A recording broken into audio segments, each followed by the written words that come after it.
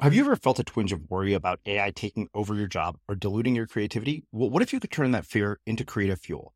We've just published an amazing new ebook called The 4 Keys to Success in an AI World, and this is more than just a guide. It's a deep exploration into the human skills that AI can't touch, the skills that are essential for standing out and thriving, no matter how much technology evolves. We're talking about real differentiators here, like creativity, emotional intelligence, critical thinking, and much more. Inside, you'll find actionable insights and strategies to develop these skills, whether you're a creative person, a business person, or just simply someone who loves personal development. This isn't a story about tech taking over. It's a story of human creativity thriving alongside AI. Picture this, AI as your creative co-pilot, not just as a tool, but a collaborator that enhances your unique human skills. The 4 Keys ebook will show you exactly how to do that and view AI in a new way that empowers you instead of overshadows you. Transform your creative potential today. Head over to unmistakablecreative.com/4keys. Use the number 4, KEYS. That's unmistakablecreative.com/4keys and download your free copy. At a certain point, we were actually about to run out of money. And Michael and I were like fighting every day. And he's like, well, let's go back to LA. And I'm like, no, I came to Europe to travel and play music and make a career. And I'm going to find a way to do it. Well, you know what I had to do? I had to teach myself how to book a tour. I'd never done it before. And I got a music magazine. This is in Holland. And I saw these clubs. And this was before, emails and internet really. I had to pick up the phone and call all these clubs, spend 8 hours a day calling. Hello, we're Bright Blue Gorilla from Los Angeles. We want to play your club. Do you speak English? And sending out all these cassette tapes. And sometimes it took like 10 phone calls, or the person is only in on Tuesdays at noon. It was hard. But I finally got through, and by fall, we had 50 shows booked. I'm Srini Rao, and this is the Unmistakable Creative Podcast, where you get a window into the stories and insights of the most innovative and creative minds who've started movements, built thriving businesses, written best-selling books, and created insanely interesting art. For more, check out our 500-episode archive at unmistakablecreative.com.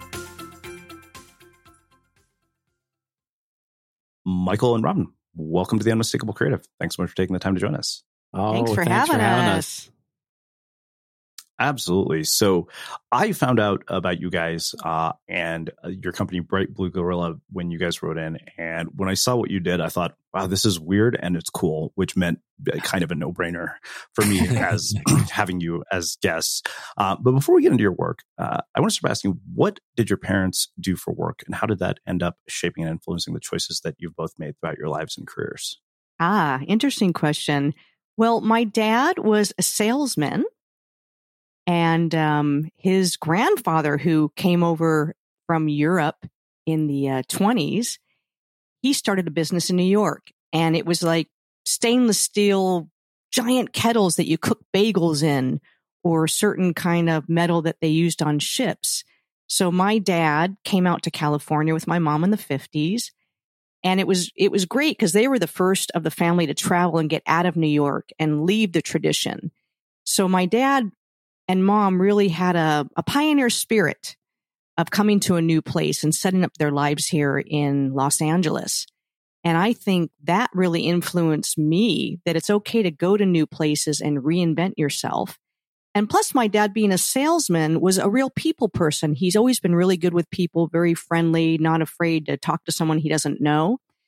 And that came in handy when I started booking our concert and film tours, because you have to talk to a lot of people. And you have to be persistent because you get a lot of no's along the way. So I think I picked that up from my dad. And my mom, mostly a homemaker, but she was also into market research for a little while. And an artist. And she's actually a pretty good painter.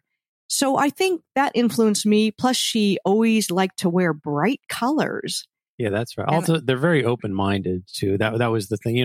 When her parents came to California, they went native, as opposed to New York, and they really got into like the yogurt and the self-help things and the therapy encounter groups and all this stuff. It's that's true. Yeah, so it really did help broaden their horizon. What about you, Michael?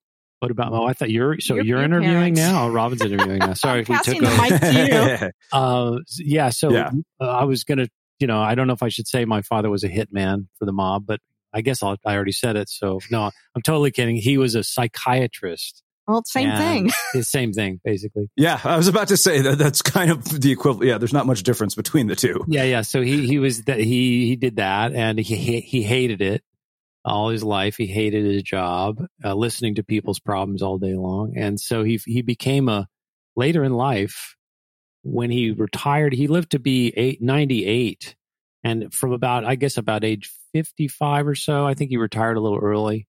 He started being a craftsman. And he learned how to build wood cabinetry and adobe walls and buildings and do stucco work. And he lived in New Mexico and became basically like a sort of a self-made rancher farmer guy. And he loved it. He really reinvented himself. And he was extremely happy with that new lifestyle the last half of his life, that's pretty neat. So and my mother was an artist, and my mother was probably the bigger influence. She was a completely out of the box person, really a free thinker, great storyteller. Some of my siblings, brothers and sisters, questioned the veracity of her tales, whether she was making stuff up, but I didn't care because it was just great. Her stories were great. So, and she was extremely positive in one way that really affected me, that early on, it was said like a mantra to me: you can do anything you want if you just figure it out. That was it. It's like any problem I'd have, she said, you can do it, just figure it out. And I would figure it out. And that was really helpful. And I think most of the friends we have that have trouble in their lives often had really negative things from their parents early. Like, who do you think you are? Or, you can't do that, or this or that. Mine was exactly the opposite. So I think that's was very significant for me. And her love of politics influenced you. She was a politician near the end of her life too. She was a elected official for 2 terms in New Mexico. So I was always interested in politics. And around our house, pretty neat place. Around our house, I lived with my mother. She had, because your parents got divorced. Yeah, they got divorced. She had governors and lawyers and top journalists and a cavalcade of political people coming through all the time for dinners and drinks and this and that. So it was quite an interesting, and even European exchange students. That's right. Yeah, that's right. That's true. Yeah. Oh, there was one significant moment. My mother was very, as I said, a free thinker. So she would invite people to stay that she thought was interesting. And at one point we had this hippie caravan come through when I think I was about 7 or 8 years old. Yeah. And these hippies came, literally, they pulled up in a bus in front of our house, a school bus, and they lived with us for like a week. And I was asking them questions. Well, what do you guys do for your job? And they're like, oh man, we just do whatever we feel like. I make jewelry sometimes, or sometimes so-and-so will whatever. And I was like, and we just travel and we do whatever we love, That must have sunk in. I was like, you can do that? That's a job option, It was pretty funny. And so that was my background. That must have influenced the VW van we bought years later. Yeah, for sure. Well, so Robyn, you mentioned this sort of pioneering spirit that seems to have remained, present in your adult life. And I feel like kids have that sort of almost inherently. And then, they get socialized, with parents, peers, schools, society, whatever, and they start to lose that. One, why do you think that happens? And 2, how do you get it back? That's a great question. I mean, so much of our schooling does not encourage people to think for themselves or to think outside of the box. I mean, I definitely had some great teachers along the way, but I think our schooling system, especially in America, is really to turn you into a good worker bee. They don't really give you life skills. I think there needs to be more spirituality in schools and, more thinking outside of the box. But I do think, kids definitely have the pioneer spirit and they have imagination, and depends on the kid. Yeah. We all come in, you come in with I mean, we were yogis. And so reincarnation is kind of a precondition to our thinking. So it's like you come in with stuff that you brought. And so that's why kids are so different in the same family. Yeah, that's really true. But my parents have always been really supportive of me as an artist, as a musician. And they, supported me. Your biggest fans. Really. My biggest fans. And they came to all my shows in the early days when I used to play the clubs in Los Angeles. They encouraged me, to learn piano and guitar. And I took voice lessons for many years. That makes a big difference, I think, when parents encourage their children that are dreaming of things. Later, it was like, well, how are you going to make money? You need something to fall back on. My parents definitely got into that too, but they really supported my choices in my life. Yeah. Yeah, they and did. that makes a big difference. Up to this time, to this day. Yeah, to this day. And they know we're outside of the box, or like you started by saying, we're a little weird. That's why you were drawn to us. Yeah, why should you do the same thing everybody else is doing? Right. As far as getting things back, like every choice you make, leads to something. And here's the thing for anybody that feels like they're stuck, they put themselves in a corner. You put yourself there so you can get yourself out of there. And that's really important to remember. You have, by little choices, it's like you don't have to do anything totally dramatic necessarily, but if you start making small choices that guide you to where you want to go, you will get there. You can change. Because you put yourself where you are. That's what people forget that. They forget that it's self-created. Everything's even though self-created. It seems like, this person's doing it to me. I would say no. Again, yoga philosophy. If it's not in you already, it can't resonate with you. It can't affect you. If you don't have that seed of the same problem you're complaining about coming from someone else, that they're pointing it at you. If you don't have that same essence in you, then you wouldn't get it. So if you look within, start to work to change yourself the way that you want to be, it takes time, but if you start, you will do it. You can change. Millions of people have lost weight with personalized plans from Noom. Like Evan, who can't stand salads and still lost 50 pounds. Salads generally for most people are the easy button, right? For me, that wasn't an option. I never really was a salad guy. That's just not who I am. But Noom worked for me. Get your personalized plan today at Noom.com. Real Noom user compensated to provide their story. In 4 weeks, the typical Noom user can expect to lose 1 to 2 pounds per week. Individual results may vary. Life is full of what-ifs. Some awesome. Like what if AI could fold your laundry? And some, well, less awesome. Like what if you have unexpected medical costs? United Healthcare can help get you covered with Health Protector Guard fixed indemnity insurance plans. They supplement your primary plan to help you manage out-of-pocket costs. No deductibles, no enrollment periods, and especially no more what-ifs. Visit uh1.com to find the Health Protector Guard plan for you. Quality sleep is essential. That's why the Sleep Number Smart Bed is designed for your ever-evolving sleep needs. Need a bed that's firmer or softer on either side? Helps you sleep at a comfortable temperature? Sleep Number Smart Beds let you individualize your comfort, so you sleep better together. J.D. Power ranks Sleep Number number 1 in customer satisfaction with mattresses purchased in-store. And now, save 50% on the Sleep Number Limited Edition Smart Bed for a limited time. For J.D. Power 2023 award information, visit jdpower.com/awards. Only at a Sleep Number store or sleepnumber.com. Hiring for your small business? If you're not looking for professionals on LinkedIn, you're looking in the wrong place. That's like looking for your car keys in a fish tank. LinkedIn helps you hire professionals you can't find anywhere else, even those who aren't actively searching for a new job but might be open to the perfect role. In a given month, over 70% of LinkedIn users don't even visit other leading job sites. So start looking in the right place. With LinkedIn, you can hire professionals like a professional. Post your free job on linkedin.com/people today. Hey, it's Ryan Reynolds, and I'm here with Keith, co-star of my upcoming film, If, only in theaters May 17th. Do you want to tell people the big news?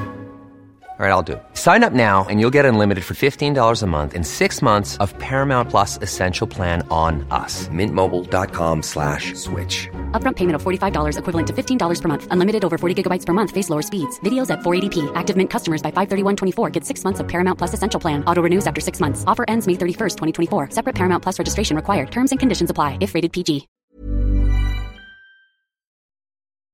As creators, we're always on the move. Whether it's a live podcast event, a pop-up shop, or a workshop, we're constantly interacting with community, and that's where Tap to Pay on iPhone and Stripe comes in.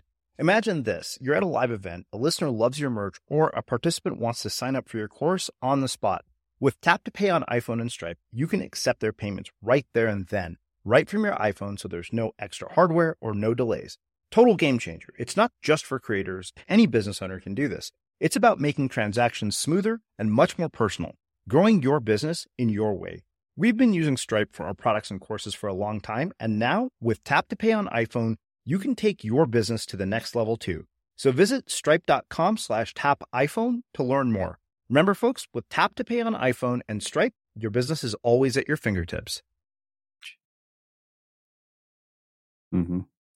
Robyn, I want to go back to the thing you said about, your parents being encouraging while simultaneously also bringing up the conversation of, okay, how are you planning to make a living? Because, and I've mentioned this briefly on the show before, so I won't go into too much detail, but my dad talked me out of being a music major, and I'm glad he did because I played the tuba, and, you're literally waiting for somebody to die for a job to open up. And I don't regret that he did that. And, I think that to me, I think when parents talk to their children, and I even remember writing an article about this that actually pissed off some of my readers. And I said that in a lot of ways, parents aren't wrong when they discourage their children from, choosing to pursue careers in the arts, especially if they don't paint the reality of what they're getting themselves into. So I wonder what that side of the conversation was like for you, Robyn. Yeah, well, that's interesting. I mean, you definitely have to feed yourself. You have to make a living with your art if you don't want to just do your art as a hobby. But what does that mean, make a living? Michael, that's really the point. What does it mean, make a living? And that's one thing I think it took my mom and dad a while to understand, that I didn't want the same things as they wanted. In their generation, it's like, well, you get a house, you get a car, you have a family, A plus B plus C plus D. There's a certain route to take, kind of what everybody else was doing. So for me, like my mom, I remember one time my mom actually visited me in Ghent, Belgium. Oh, yeah. Most of the years, Michael and I, we haven't necessarily rented places for long terms. Our lives are project based. Because we've been touring musicians. Touring musicians, or we want to shoot a movie in Australia. Let's go there for a couple months. Let's go to Berlin for a couple months. We do move around a lot.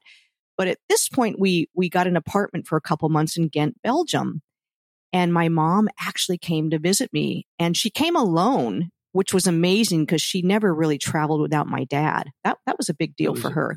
But in the early days. In the early days. And I think at that point, Michael, you were back in Los Angeles. Yeah, that was when I was in LA. This is about early 90s. This is probably 91 or 92, maybe even 91. Yeah, but I remember my mom basically visiting me, and she was crying because she felt sorry for me. And she's like, I want you to have nice things. No, because the apartment, there was nothing in the apartment. We basically, like, when we get an apartment, we're usually not going to be there long. So we have like a mattress on the floor. We find a cardboard box and put a cover over it, cloth like from India over it, Indian cloth over it to make it look like a table. And we use that.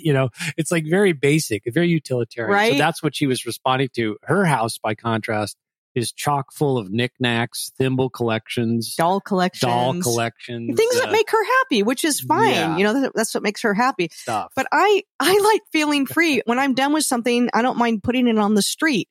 One of the cool things about Berlin and also in Belgium is people put beautiful furniture on the street, even a TV on the street, things they don't want anymore for other people to find. So we actually found some great stuff on the street as well to decorate our apartment. But mainly, I'd say to my mom, I'm not interested in things. I'm interested in experiences. I'm interested in adventures. I'm interested in just enjoying the moment, the journey. I don't need to collect things or own things. Nothing is permanent in life. We fool ourselves. We set up our house, all this stuff. We gather all this material stuff, and it's okay to enjoy it, but not to be attached to it. Some people, it makes you feel safe. It makes you feel like you have a place in the world, but it's false sense of security. Yeah. Anything can change at any moment. You're going to have to, get rid of this stuff one day. You don't take it with you. And then you get all your stuff. And for instance, let's say you work at a job for years and years that you really are not happy, but you're like, well, one day when I retire, I'll do what I want. It's all about, then. And then it's time to retire and you get sick and you don't have the energy to travel anymore. So Michael and I, we kind of did it backwards. We're like, we're going to do what we love now and we're going to take risks. We're going to have adventures and maybe we won't make a lot of money along the way, but we're going to have a lot of great experiences. And I feel like one of the richest people in the world, but my, bank account didn't show it. And in the early days, we actually didn't even have a bank account and we traveled with a cardboard box we kept our money in and it was so freeing. It was so simple and uncomplicated. Yeah. I love that period. Yeah. I think the thing is also, well, our lifestyle is a little weirder than most people's because if you're a homesteader, which we use that term, if you're in one place and you're not going anywhere, that's a little different. But for us, we were always able to move because of the job, because of touring and then later filmmaking. And when we would make a film, to promote it, we would tour with the film in cinemas. That's what we've been doing since 1990. And movies for the past 15 years, but music's for 31 years. And so what we found is that we had so many friends around the world. And literally, we have a database that we've kept since the early days so that we can remember everybody's numbers and all that stuff. And we have so many thousands of friends all over the world that whenever anything is needed, we just put a little shout out to our friends and we say, hey, we're looking for this. We're about to do this. Anybody have ideas? We have this cavalcade of abundance that comes our way to help us manifest. It's all about community. And when we first amazing. Started Srini, though, we didn't know anyone. We knew one guy on the continent. When we landed in Amsterdam way back in 1990. But I think here's the thing. Also, back to my mother. One of the things that I got from her is she really clearly never burn your bridges. Yeah. She was like. I can count on one hand after all this time, people that I really have a huge problem with, that I have a real, negative issues with on one hand, after 31 years of traveling the world and also my life to that point. So that's one thing is whenever we go somewhere, also I was a Boy Scout and there's a thing like always leave a campsite in better condition than when you arrived. That's right. And I was a Girl Scout. Yeah. And so we always try to do that too. Like we're like the best guests you'll ever have in your life. We know where to get out of the way. We observe how everything is in the room physically. We've had a lot of training. All this stuff. So we have I think because we have such a deep bench of friends that we truly care about and care about us, that's abundance beyond belief. And that's prosperity in a terrifically stable way. Yeah, that's right. And for sure, though, going back to where we started, you need to be practical. You need to figure out, how am I going to feed myself? How am I going to travel? How am I going to buy that train ticket? So you have to educate yourself and learn about what you're doing the best job you can, saving money where you can, looking for deals. Be a good planner. Be a good planner. You have to plan. You have to think. You dream. But you do have to be practical. And I'm glad that, I didn't graduate college, but I went for a couple of years. I was like an undeclared major. But it was good to educate myself and learn about different things. 18 years of college down the drain. 18 years of school down the drain? No, college. Oh. But definitely, I think I learned so much more by being out in the world and interacting with people and having adventures. I learned by doing. And that's been our whole lifestyle, really. The way we make films, the way we make music, the way we've learned anything in our lives, it's been by doing. So I also think with education, kids need more experience than sitting in the classroom and memorizing things. Mm-hmm. There needs to be more action. Mm-hmm. Yeah, I mean, it's funny you say that because I signed up for a master class, and in my mind, I was like, what is the point of just consuming this content? So literally for each class I take, I do a project. So I took Ken Burns' documentary filmmaking class and was like, okay, cool. I'm going to make a short documentary about the women in my family and how, they're amazing cooks. And it was super fun. And, I learned all this stuff that I had no idea about. And it was super useful because I actually went out and applied it. And it was like all these people are sitting around, in the discussion board discussing lessons. And I was like, what is the point of this? I took this class specifically so I could learn how to make a film. So I should go make the film. That's great. That's awesome. Great. Good. Don't you learn by doing? And it's great because, you make a lot of mistakes. Like with filmmaking, we said, we're not going to spend the money to go to film school. We're just going to buy a camera. Michael knows how to write. A lot of our friends are actors. We do music. I was editing already. Oh, yeah. Yeah. But let's learn by doing. And we know we're going to make mistakes, but we know each movie is going to get better. And it was a great way to learn because you really jump ahead. Like each movie is a giant leap up, not just a small leap, because you learn by doing and you learn what mistakes you don't want to make again. Yeah, you're really smart to the way that you handled that masterclass, the Ken Burns thing. That's really great because until you start doing stuff and making mistakes and then fixing them, you really don't, it doesn't burn in your mind, the lesson. And there was a nice thing that we heard from a monk we know, one of the yoga path we're on. They said, it was a story they were telling about IBM, I think. The early days of IBM, one of the developers there was having trouble with a particular thing. And he went to his boss saying, hey, look, it's just not working. I can't crack this problem. And the boss's advice was double your failure rate. He said, double your failure rate. And so, do more experiments, double your failure rate. And as soon as he did that, he figured it out and cracked it. I thought that was a really nice way to look at it. It's if you make a mistake, it's not a failure. It's a total wonderful thing because you just learned, okay, that doesn't work. Let me see, try again. Personally speaking, I find I have to do things usually 3 to 5 times because it's like triangulation. Imagine firing at a target. For me, I'm like if you're firing at a target, you fire and I'm like way to the right. And I'm like, oh, okay, way out. So then I overcompensate usually. Boom, the second attempt, I'm way to the left. And then the third one, sometimes boom, right in the middle, or maybe 5 times to finally get to where, that works. That's it. And then from that point on, something, you'll find, I mean, when you have to make a doc again as a filmmaker, you'll just immediately have like, almost like like understanding a language. You'll be like, oh yeah, boom. Mm-hmm. So pretty neat. It's funny you say that because I shot a trailer for, my roommate's, speaking reel. And I remember we sat down and he was like, why the hell are you asking me all these questions that have nothing to do with my work? And like, trust me, there's a method to my madness. So I'm an interviewer. You should trust that I know what I'm doing here. Cause I realized that, I was like, I don't need, everything you're going to say. But the thing is, if we start out this way, you're going to naturally say what I want you to say. And it's going to sound amazing because we're not forcing a structure onto this. And that was one of those things that even, going through that Ken Burns class I learned was, just record interviews. And then the other thing that, I finished Annie Leibowitz's masterclass and I've finished shooting a series of portraits of my roommates. And I was like, okay, that was super fun. But yeah, each one. And I think the thing that I love about this is that it forces you to be creative with no agenda, which is incredibly valuable because it can apply to other projects. But Robyn, really appreciate the fact that you mentioned that you have to be practical because I think that one of the things that has come about, as a result of sort of this self-help new agey world that we live in with podcasts like mine, and, the people that even come here and all these books is this almost irrational, almost delusional optimism where the practicality isn't taken into consideration and people don't consider context when they hear advice from other people. So I think that that's invaluable that you mentioned that.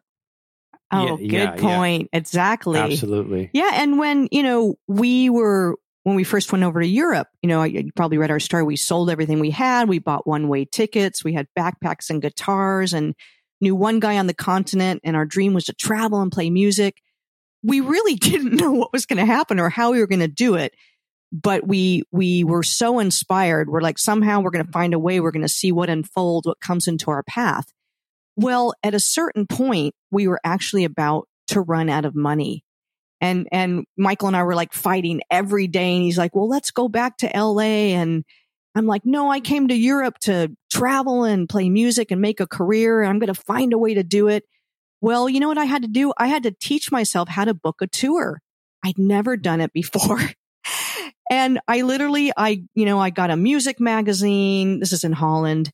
And I saw these clubs, and I've done it a little with my band. So I gave you a couple of tips, like how to make a package and this kind of thing. Yeah, that's true. But this was before, emails and internet really. I had to pick up the phone and call all these clubs, spend 8 hours a day calling. Hello, we're Bright Blue Gorilla from Los Angeles. We want to play your club. Do you speak English? And I learned a few words of Dutch for my intro. But anyway, I ended up calling and sending out all these cassette tapes. We were doing cassette tapes at the time. And then I had to do follow-up calls. And sometimes it took like 10 phone calls, or the person is only in on Tuesdays at noon. It was hard. But I finally got through, and that was like summertime. And then by fall, we had 50 shows booked. Good shows, too. Good shows. Yeah, that was the beginning. Yeah. Right? And it was working. I was like, wow. Because she got 50 shows, this shows you how one thing leads to another. That's another principle. One thing leads to another. So if you want to go somewhere really far, start going now in that direction. And one thing will lead to another. So Robyn booked 50 shows. And in Holland, whenever they have a concert tour, it's always listed in a certain magazine there. And a booking agent, saw this listing of 50 shows of us and called us and said, "Hi, who is your agent? Because I've never heard of you guys." And we said, "We're our agent." And then they said, "Not anymore." And that's how we got our first booking agent. So they picked us up as, and we're our agent for like 20 years or something. Yeah.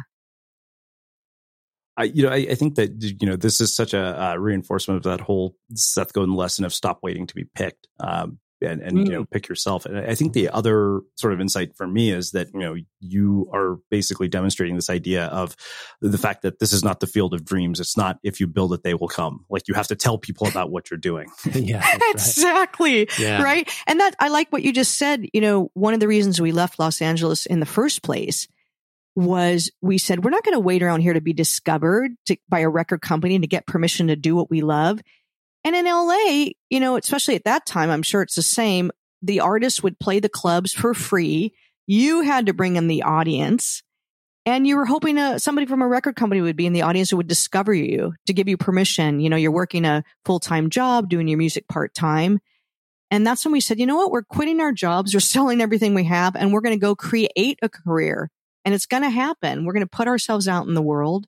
I think another principle that I think if you really want to succeed in something that's new, or that's not obviously, there's not an obvious pathway to it, you need to get used to discomfort. You need to get used to discomfort. You need to get used to not being comfortable in luxury wise. You need to be willing, I don't want to say suffer, but you need to be willing to bear the discomfort of like not knowing for sure about something, or not having things exactly as you would like it. It's actually really good for your personality. All laid out for you, right? Yeah. Because a lot of the times now, we've toured 31 years, and we've had a really good career all over the world. And we have, like I said, friends everywhere. But there were many times when we weren't sure where we were going to, we did a gig, and whenever you do a show, you can usually stay with the promoters or the people that are doing it, or the students that are putting on the concert. Once in a while, they give you a hotel, but most of the time, it's that. So we're staying with different people every night. And, people are different. Some people are clean, some people are not clean. Right. And so a lot of times, there's no heat, or there's no hot water. There's no hot water, this or that. So there was a lot of, in yoga philosophy, it's called titiksha. It's like having even-mindedness. When things are painful, you just like, I can get through this. And when things are really beautiful and really joyous, you like enjoy it, but you don't go too crazy. Like, oh, I'm so excited. You just enjoy. So it's even-mindedness. So we got a lot of chance to practice that. For those that are not yoga practitioners, it's basically like, just get used to discomfort. If you're on the right path and you see that it's leading you where you want to go, or at least in that direction, things will improve. It's worth all the ups and downs. You have to be willing to go through that. Yeah, there's a lot of ups and downs and surprises, and everything is not laid out for you. Where, you have your struggles when you work for somebody else too, but you're going to get your paycheck every week. Your days laid out for you. You know what to expect sometimes. But think about it for a second. Honestly, if you've ever had a job, which I know we've all had jobs that we didn't particularly like, if you have that for a couple of years, you're going to see a lot of the times you're not really enjoying it. It's like you're suffering in a way, to use that word. You're not digging the job, but then you get the paycheck and good, okay, at least I got, but with our own dreams, like our own dream job, we sometimes expect it to be like, perfect, right? Angelic all the time. And it's like, no, it's no better or worse than getting a job with somebody you don't like. There's 33% of the time it's horrible. 33% of the time it's amazingly great. And the other 33%, it's kind of somewhere in between. Isn't it? Mm-hmm. Yeah. Yeah. I mean, I remember very distinctly my old mentor, Greg, said, okay, he said, for every intention you have, make a counter intention. Because he said, no matter what you get, even if it's the thing you want more than anything in the world, something about it is going to suck.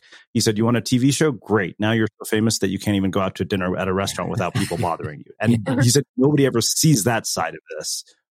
Yeah, that's great. That's great. And if you know that, you got to know that. And if you know that, you go, okay, well, this is fine. That's normal. I'm on the road, so that means, so now I'm going to have, some rough nights of sleeping because I can't sleep very well when I'm moving this fast around the world. But then you catch up and you feel good again and you keep going. Yeah, I know what you're getting into. Know what you're getting into and be patient. Just take it, back to yoga for a second. If you have some kind, it doesn't have to be yoga meditation, but some kind of inward looking practice, which is regular. That's a really important word. It needs to be regular, like you do it a couple of times a day, every day, and you don't miss it. Also couple that with some kind of physical energy work where you're keeping your physical form more or less in harmony. If you do those two things, you got to do those two things in some form if you want to go long. Otherwise, something will happen and you'll burn out. Or there'll be a big problem. Right? Well, because those kind of practices awaken your intuition, which really keeps you on the path you need to keep on no matter what your life choices are. That's the thing. A lot of people in the pandemic are starting to do that sort of thing, which is really encouraging. They were more meditation and this and that. That's very good. A lot of inward looking now. So that's helpful. Yeah.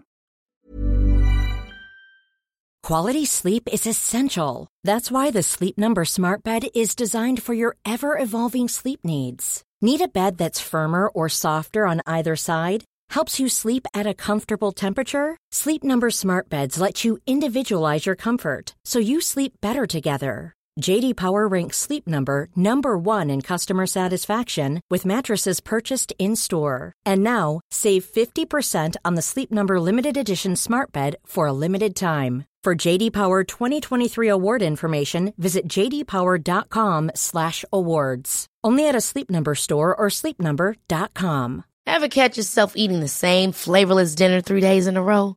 Dreaming of something better? Well, HelloFresh is your guilt-free dream come true, baby. It's me, Keke Palmer. Let's wake up those taste buds with hot, juicy pecan-crusted chicken or garlic butter shrimp scampi. Hello Fresh. Stop dreaming of all the delicious possibilities and dig in at HelloFresh.com. Let's get this dinner party started. A lot can happen in 3 years, like a chatbot may be your new best friend. But what won't change? Needing health insurance. United Healthcare Tri-Term Medical Plans, underwritten by Golden Rule Insurance Company, offer flexible, budget-friendly coverage that lasts nearly 3 years in some states. Learn more at uh1.com. Wow. Nice. Yeah. What you're hearing are the sounds of people everywhere putting on Bombas socks, underwear, and T-shirts made from absurdly soft materials that feel like plush clouds. Yeah, that plush. And the best part? For every item you purchase, Bombas donates another to someone facing homelessness. Bombas. Big comfort for everyone. Go to bombas.com/ACAST and use code ACAST for 20% off your first purchase. That's bombas.com/ACAST. Code ACAST. Hiring for your small business? If you're not looking for professionals on LinkedIn, you're looking in the wrong place. That's like looking for your car keys in a fish tank.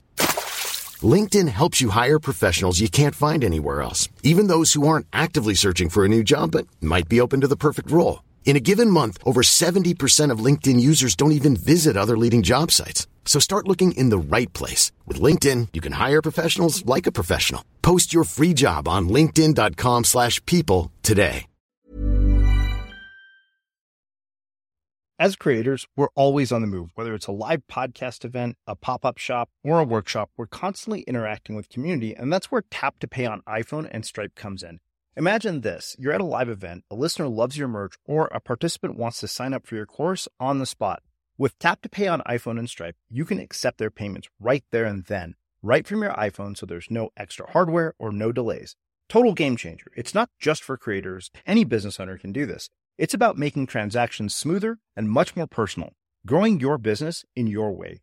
We've been using Stripe for our products and courses for a long time, and now with Tap to Pay on iPhone, you can take your business to the next level too. So visit stripe.com/tapiphone to learn more. Remember, folks, with Tap to Pay on iPhone and Stripe, your business is always at your fingertips. Yeah, I mean, it's funny because we talk about attention. We have a new course on managing your attention, and one of the modules is about meditation. And when people say, "Oh, I don't have the time," and it's something I just realized after developing a meditation practice. I said, for 10 minutes of meditation, you're going to get an hour of focus in return. So it's actually not taking time; it's giving you time. Yeah, it's sharpening the axe. Exactly. That's such a good point. And Michael and I we talk about that all the time because maybe it would take you 8 hours to accomplish something. But if you meditate, like Michael said, sharpening the axe, you're in tune, you're going to be guided to making the right phone calls, to writing the right messages, whatever it is you're trying to accomplish. And you could probably accomplish that in 4 hours of work instead of 8. Yeah. Sometimes it's hilariously obvious, when you're like, there's some big problem or something that you just can't figure out. And you've been working on it. And then you say, okay, I'm just dropping it. You go in, you interiorize, you get into you try to attune with the spirit that's projecting this whole dream world thing. And you finally go in deep. Hopefully you feel some bliss. And then you come out and instantly call Scott Smith. It's like, oh yeah, that guy with the thing. That's happened so many times. You call him and he goes, hey, I was just thinking about you guys. And then boom, he's got the solution, I can't tell you how many thousands of times that stuff has happened. It's hilarious. Well, I had to ask how the two of you met, and the fact that you've made this work for 31 years. There's, in my mind, so many lessons in just that alone. So how did you meet and what is it we can learn from the fact that somehow you've sustained this for 31 years? We met in a bar. It was a bar, actually. Amazing. Well, so now you tell the story. And we don't even drink. No, we don't. No, it was actually a music club. Yeah, but it was a bar. Which was a bar. Coconut Teaser. The Coconut Teaser on Sunset and Laurel Canyon. And downstairs is where they put the hippies. Yeah. 8121. The 8121 was the singer-songwriter club downstairs. And so Michael and I were both performing that night. And we were both playing solo. And I was playing some songs. Michael saw my set. And then he was setting up for his set. And I saw a couple of his songs. And at the time, I was looking for a guitar player and somebody to co-write some songs with. But I had to leave early. I couldn't meet him that night. But I really wanted to meet him. So I took one of my cards. At the time, I was a massage therapist. That was one of the jobs I had in LA. And I wrote a note on the back saying, hey, want to get together and write some songs? Here's my phone number. And then it took 2 weeks later for him to call me. Because I was married at the time. And so I had this massage card. What's this? She was a real massage therapist. It wasn't like that kind of massage. That's right. And he said, my wife and I live in Hollywood. And sure, I'd like to get together and write some songs. I was like, darn, he's married. Because I also was definitely attracted to him.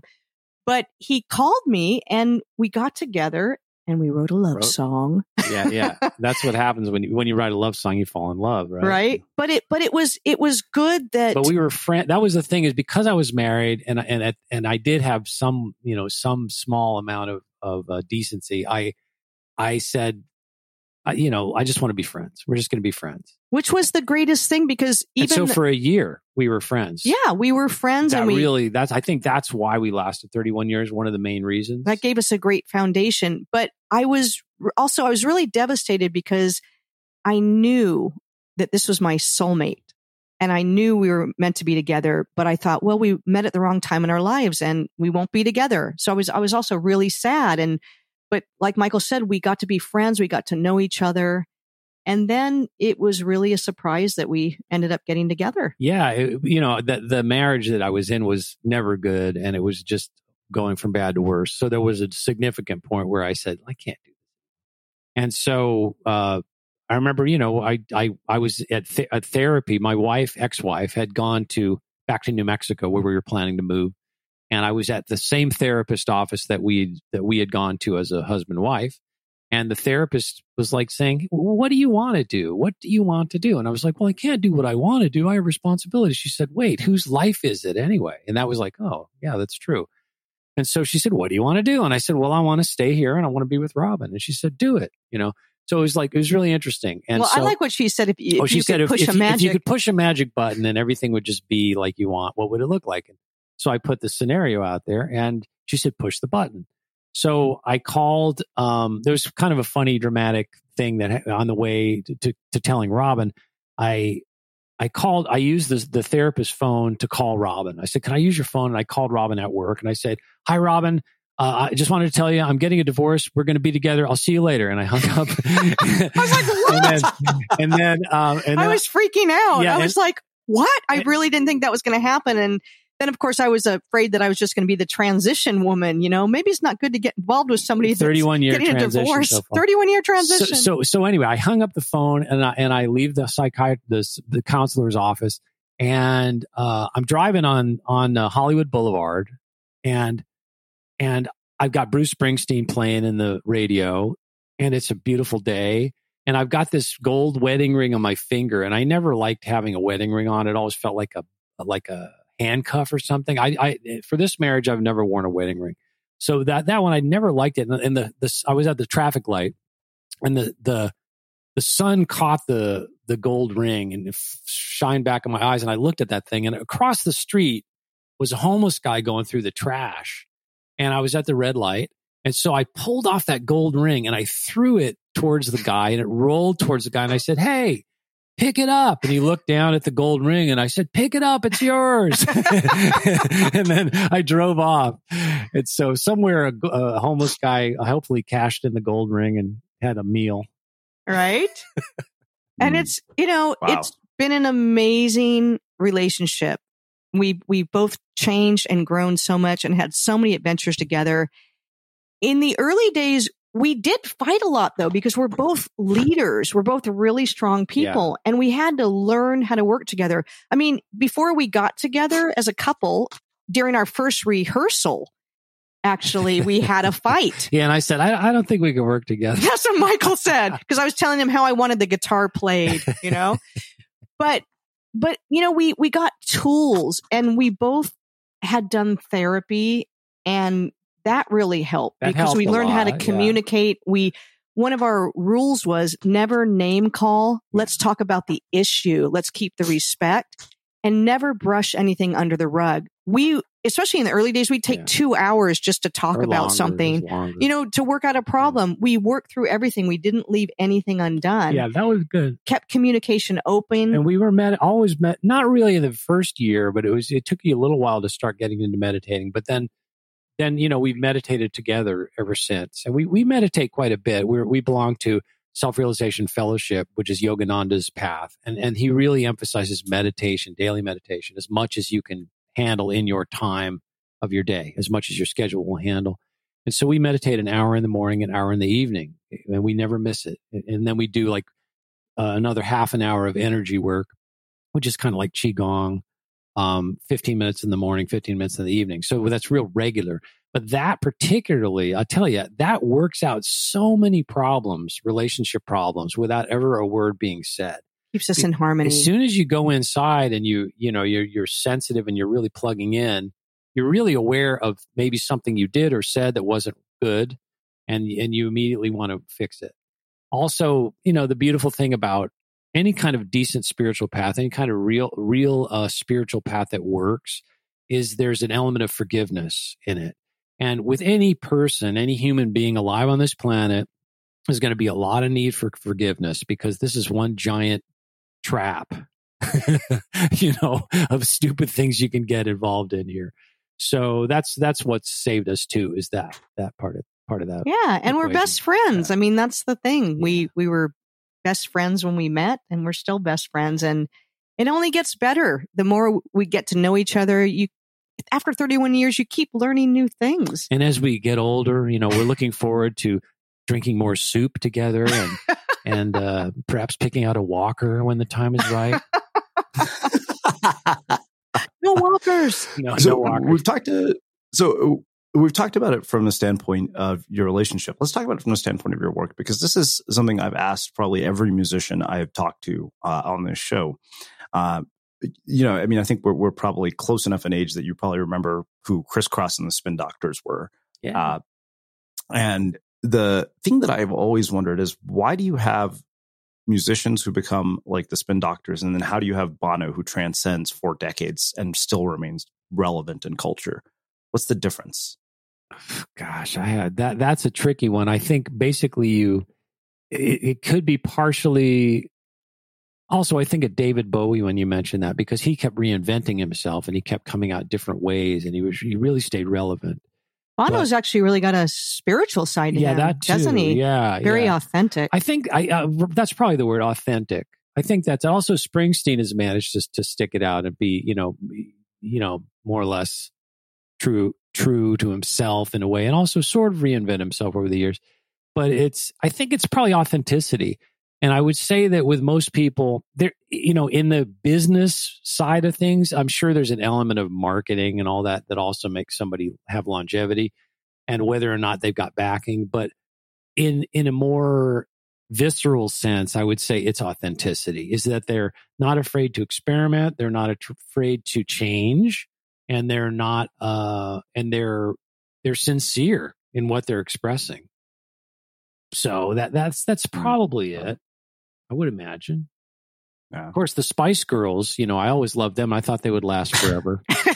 I was really disappointed when they broke up. They had a pretty good run. They were authentic, especially Sporty Spice. Yeah, I mean, yeah, some people probably listen to what we're Umbop talking about because they really kind of disappeared. Yeah. What'd you say? Well, I mean, I listen to Hanson when I snowboard. Umbop is one of my snowboarding songs. So, That's great. One thing that I wonder, you guys have been all over the world, and I wonder across cultures, what is seen as the perception when it comes to the value of creativity in different cultures, and what you've learned from each one, which I realize probably to do all of them would take another interview. But I'm curious, and I think part of what intrigues me about this, and the reason I asked this is, we were talking earlier before we actually hit record about India, and how here's a country that produces insane amounts of art and beautiful art, music, movies. I mean, their movies are questionable when it comes to the quality, but that's my opinion, not everybody's. But the funny thing is, it's also a culture that discourages people from becoming artists, which is so weird to me. So I wonder, when you've looked at all these different cultures, how is the value of creativity perceived across these different cultures? Well, I have found, especially around Europe, that there seems to be more support for the arts. There's more, that's starting to change now too. Things are getting more materialistic. More Americanized. Yeah. Artistic budgets are being cut. But a lot of people we met along the way, they got support from their government. There were a lot of programs. And when they were out of a job, there was money for them. Also, just the cost of living was cheaper. And the arts are sort the respect of paid. For the arts. It's not just government funding. It's that also, like in Holland, for example, there was a thriving club scene there where you could perform. Well, and so it's like, it wasn't government funding. It was just basically that people would go to hear you sing every weekend or every, 4 days a week. Yeah. So you could you could make $400 or $500 doing a show. And in the early days, there were all these, they were called youth clubs. Even the smallest town had one. And everybody would go there every Friday night, no matter who was playing. They trusted the booking agent to bring quality. So our name didn't have to be known for them to hire us. Yeah, that was one of the things that really got us off on the right foot, is we spent the first few years really focusing on Holland. We also went to Italy and to Germany, some other places, but Holland was our main place where we performed. And because of the culture they had, that club culture, the pub culture, really. Yeah, that's true. But I tell you, it was smoky. Back in those days, in the early 90s, everybody smoked cigarettes or cigars or whatever. And it was like, wow, you walk in there and it's like a fog machine. And so your eyes would be burning at the end of the night. That was the tricky part in the early days. That's not like that anymore. But, yeah, that wasn't fun. But the clubs though did get some government money because that's changed. It changed where then they started asking in the later years, well, how many people can you draw? It started to become more like LA. Like LA, yeah. But even in Germany and Berlin, there's a big film fund. And it takes a lot of work. It's not necessarily easy to get the money, but it's there. It's there, yeah. And it even, funds movies that aren't necessarily commercial. Yeah, that's the but good they're part. artistic. Yeah. Right? I think the difference between America that I've observed and the rest of the world is here. If you're famous, it's really great. That's like value. If you're not famous and you're new, well, they're like, well, you haven't had your break yet. You go for it, kid. But if you've been doing it for a while and you're unknown in America, it's kind of like, well, why aren't you famous? What's wrong with you? Go get a real job. So the thing is, I think with Americans, though, I think as a culture, it's always been very utilitarian. Like, for example, artists here that were really artisans, the people that were in demand were the ones that made the wagon wheels, because they needed it. It's like, I need wagon wheels. So if you're an artisan and you can make a round wheel that works, then you can get work. If you're just decorating the thing, well, that's totally not necessary. We are very utilitarian here. So maybe that's part of it with America. Because even a lot of the architecture in Europe is just so beautiful in the way they light things at night. Yeah, it's not just strictstrictly for use only. It's like some beauty in it. But of course, American architecture, we've got some that there too. But I don't know. Is it maybe there's something to that? I don't just seem like more respect for the arts, and it seemed like because we were artists, so many people around the world in different countries were willing to take us in. Yeah, that was great. So there's something to that. Yeah. Yeah. So I'm so glad you guys brought up the whole idea of fame because, you have artistic careers that predate social media and the internet. And I don't remember who it was. Somebody recently was on the podcast and said, you can become famous overnight because of social media. That doesn't mean you'll be successful overnight. And I've been meaning to write about that. But one of the things I wonder is what you've seen as sort of the downsides, because I feel like what has happened in my mind, and, they're both pros and cons. I don't think I'd have the career I do if the internet hadn't made the tools possible. But there's sort of this shift to, an excessive focus on metrics and not nearly enough on mastery, where people start to confuse attention and accomplishment. And I wonder, having sort of been, in the arts for so long, in a way that predates social media, what you've seen as trends in this, both that are good and bad. Yeah, it seems like just because something gets a lot of hits doesn't mean the quality is there. I think that can be missing a lot. And why do things go viral? They don't always go viral for the right reason. No, there's too much, and there's too much of everything now. I mean, that's a big problem. To me, the obvious for us personally, in our business, the downsides are everybody in the world is making a music now. Everybody in the world is making movies now. Everybody in the world is blah, blah, blah. So it's like, that's the thing. It's nice that people have a movie studio in their pocket with their iPhone 12 for $1,200, whatever it is.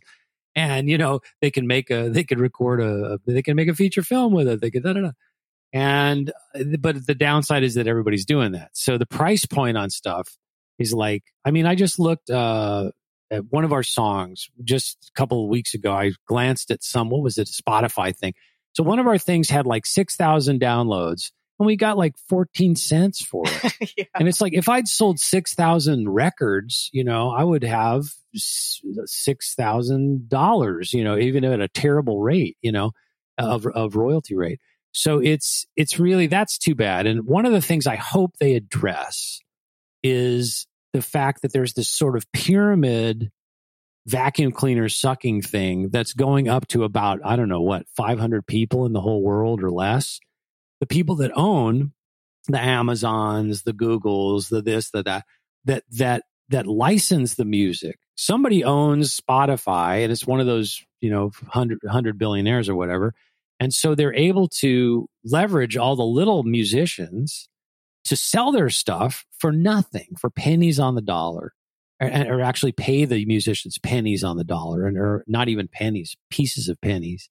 And that yet they are making a lot of money. So I hope there's some kind of evening out of that where it's, I don't know if that eventually, I'm sure that will come. I'm talking about hundreds of years. It will come to be more worked out. But people don't. I mean, it's nice to have access to stuff, and you can discover new people you would have never discovered, and to meet people around the world on the internet. And I mean, there's great stuff that connect us all, right?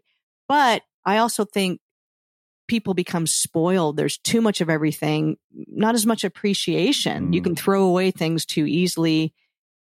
It's really quite a mix, isn't it? We've focused mostly on the in-person, live events, and also we make movies, so that's a virtual thing we're doing, which requires a few hundred people being together for a few months to make this movie, and then we take it on the road and tour with it. So we've always been more about the experience, the live experience, person to person. Yeah, and of course with the pandemic that went away, and so what we're that is still fairly useful to people once the pandemic is over, which it is coming. That we're going back to not normal, but post pandemic. There's nothing like a live event. A live event, an experience. Right? You still can't totally replace an actual experience where you're in the room with other people doing something, having an experience. I think that'll always be special. That's always good. Right? Fortunately, that's what we've focused on. Wow. Yeah, no, I absolutely love this. I mean, I think you guys are speaking my language, because I mean, even when William Dershowitz, who wrote a book called The Death of the Artist, was here, he said, what most people don't realize is that, yes, anybody can, start something, build something. And he said, but the key word there is anybody. And he said that if you look at sort of the tech platforms like Google, YouTube, Spotify, the artists that basically build these platforms get nothing in comparison to what the companies do. Yeah, it's crazy. I mean, somebody's got to look into that. Right. Some of our streaming movie platforms, I think we get 6 cents an hour. I mean, it's crazy. Yeah. 6 cents an hour. That's what they pay when somebody watches our movie on Amazon Prime. 6 cents an hour. Yeah, it's absolutely nuts. Wow. So the live events are how you can make a living as an artist. I just think it would be great if back in the old days, back in the 70s, when there were like governmental board groups that were looking at how, like, why did the airlines make this much money, or why are they charging this much fee? It was, what do they call that? It was regulated. Yeah. Back then in the 70s, they would probably have a commission to say, wait a minute, how much is Amazon making, or how much is Spotify making on the people, and how much are they paying the artists?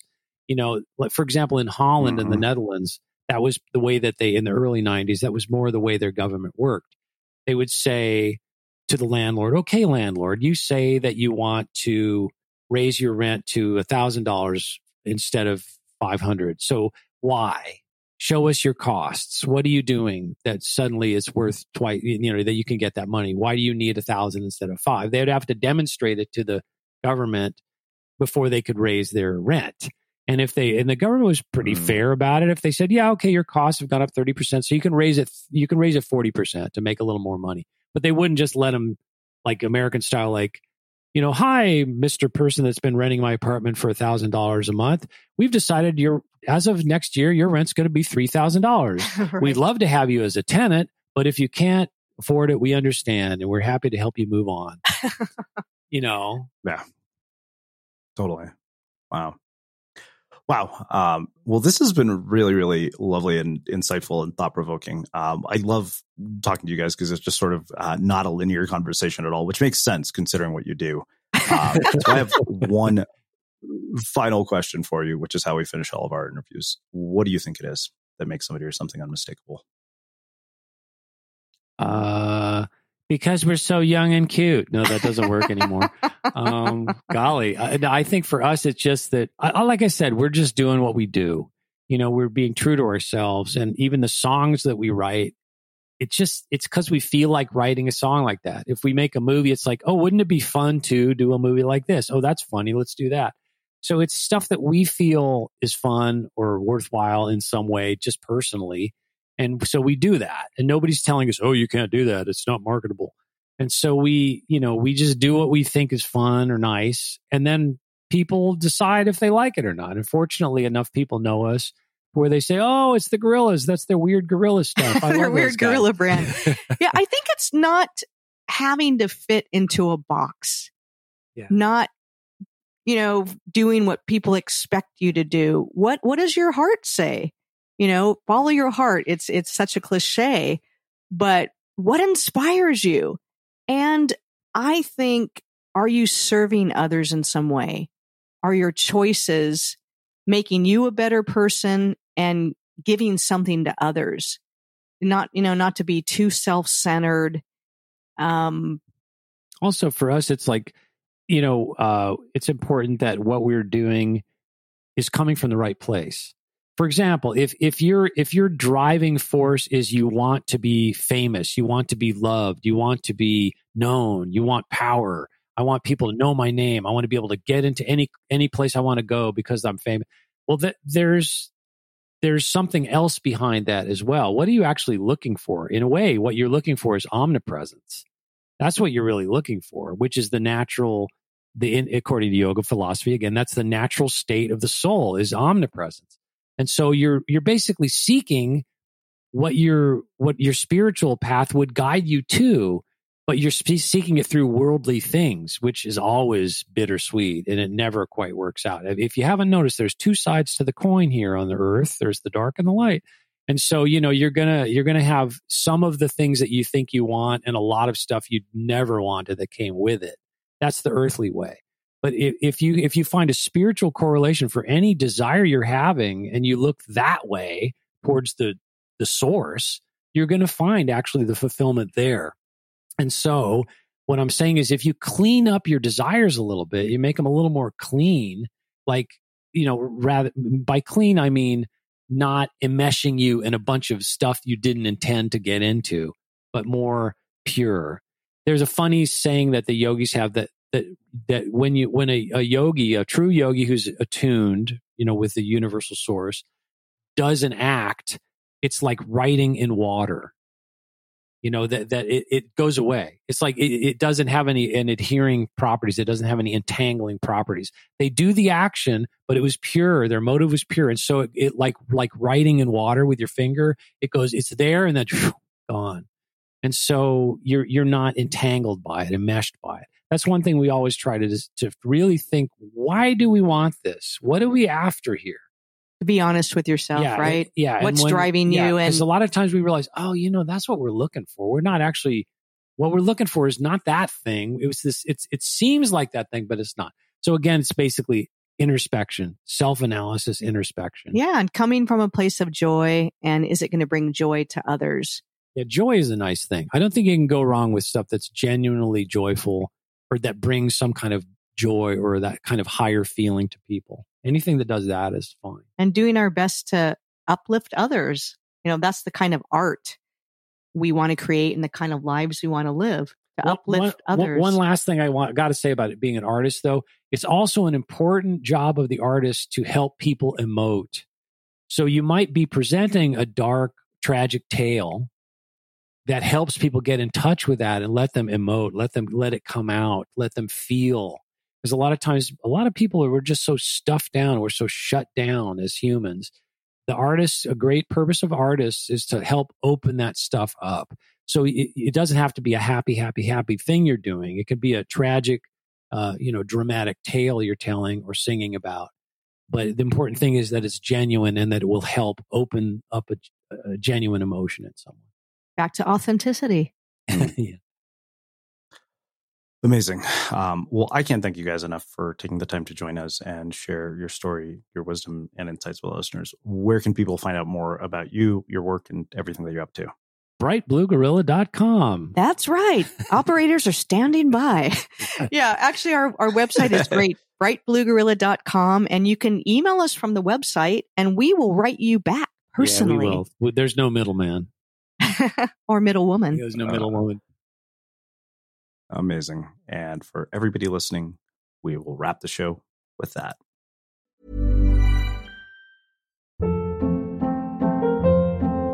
Hold up. What was that? Boring. No flavor. That was as bad as those leftovers you ate all week. Keke Palmer here. And it's time to say hello to something fresh and guilt-free. Hello Fresh. Jazz up dinner with pecan-crusted chicken or garlic butter shrimp scampi. Now that's music to my mouth. Hello Fresh. Let's get this dinner party started. Discover all the delicious possibilities at HelloFresh.com. Even when we're on a budget, we still deserve nice things. Quince is a place to scoop up stunning high-end goods for 50 to 80% less than similar brands. They have buttery soft cashmere sweaters starting at $50, luxurious Italian leather bags, and so much more. Plus, Quince only works with factories that use safe, ethical, and responsible manufacturing. Get the high-end goods you'll love without the high price tag with Quince. Go to quince.com/style for free shipping and 365-day returns. Have you ever felt a twinge of worry about AI taking over your job or diluting your creativity? Well, what if you could turn that fear into creative fuel? We've just published an amazing new ebook called The 4 Keys to Success in an AI World, and this is more than just a guide. It's a deep exploration into the human skills that AI can't touch, the skills that are essential for standing out and thriving, no matter how much technology evolved. We're talking about real differentiators here, like creativity, emotional intelligence, critical thinking, and much more. Inside, you'll find actionable insights and strategies to develop these skills, whether you're a creative person, a business person, or just simply someone who loves personal development. This isn't a story about tech taking over. It's a story of human creativity thriving alongside AI. Picture this, AI as your creative co-pilot, not just as a tool, but a collaborator that enhances your unique human skills. The 4 Keys ebook will show you exactly how to do that and view AI in a new way that empowers you instead of overshadows you. Transform your creative potential today. Head over to unmistakablecreative.com/4keys. Use the number 4, KEYS. That's unmistakablecreative.com/4keys and download your free copy.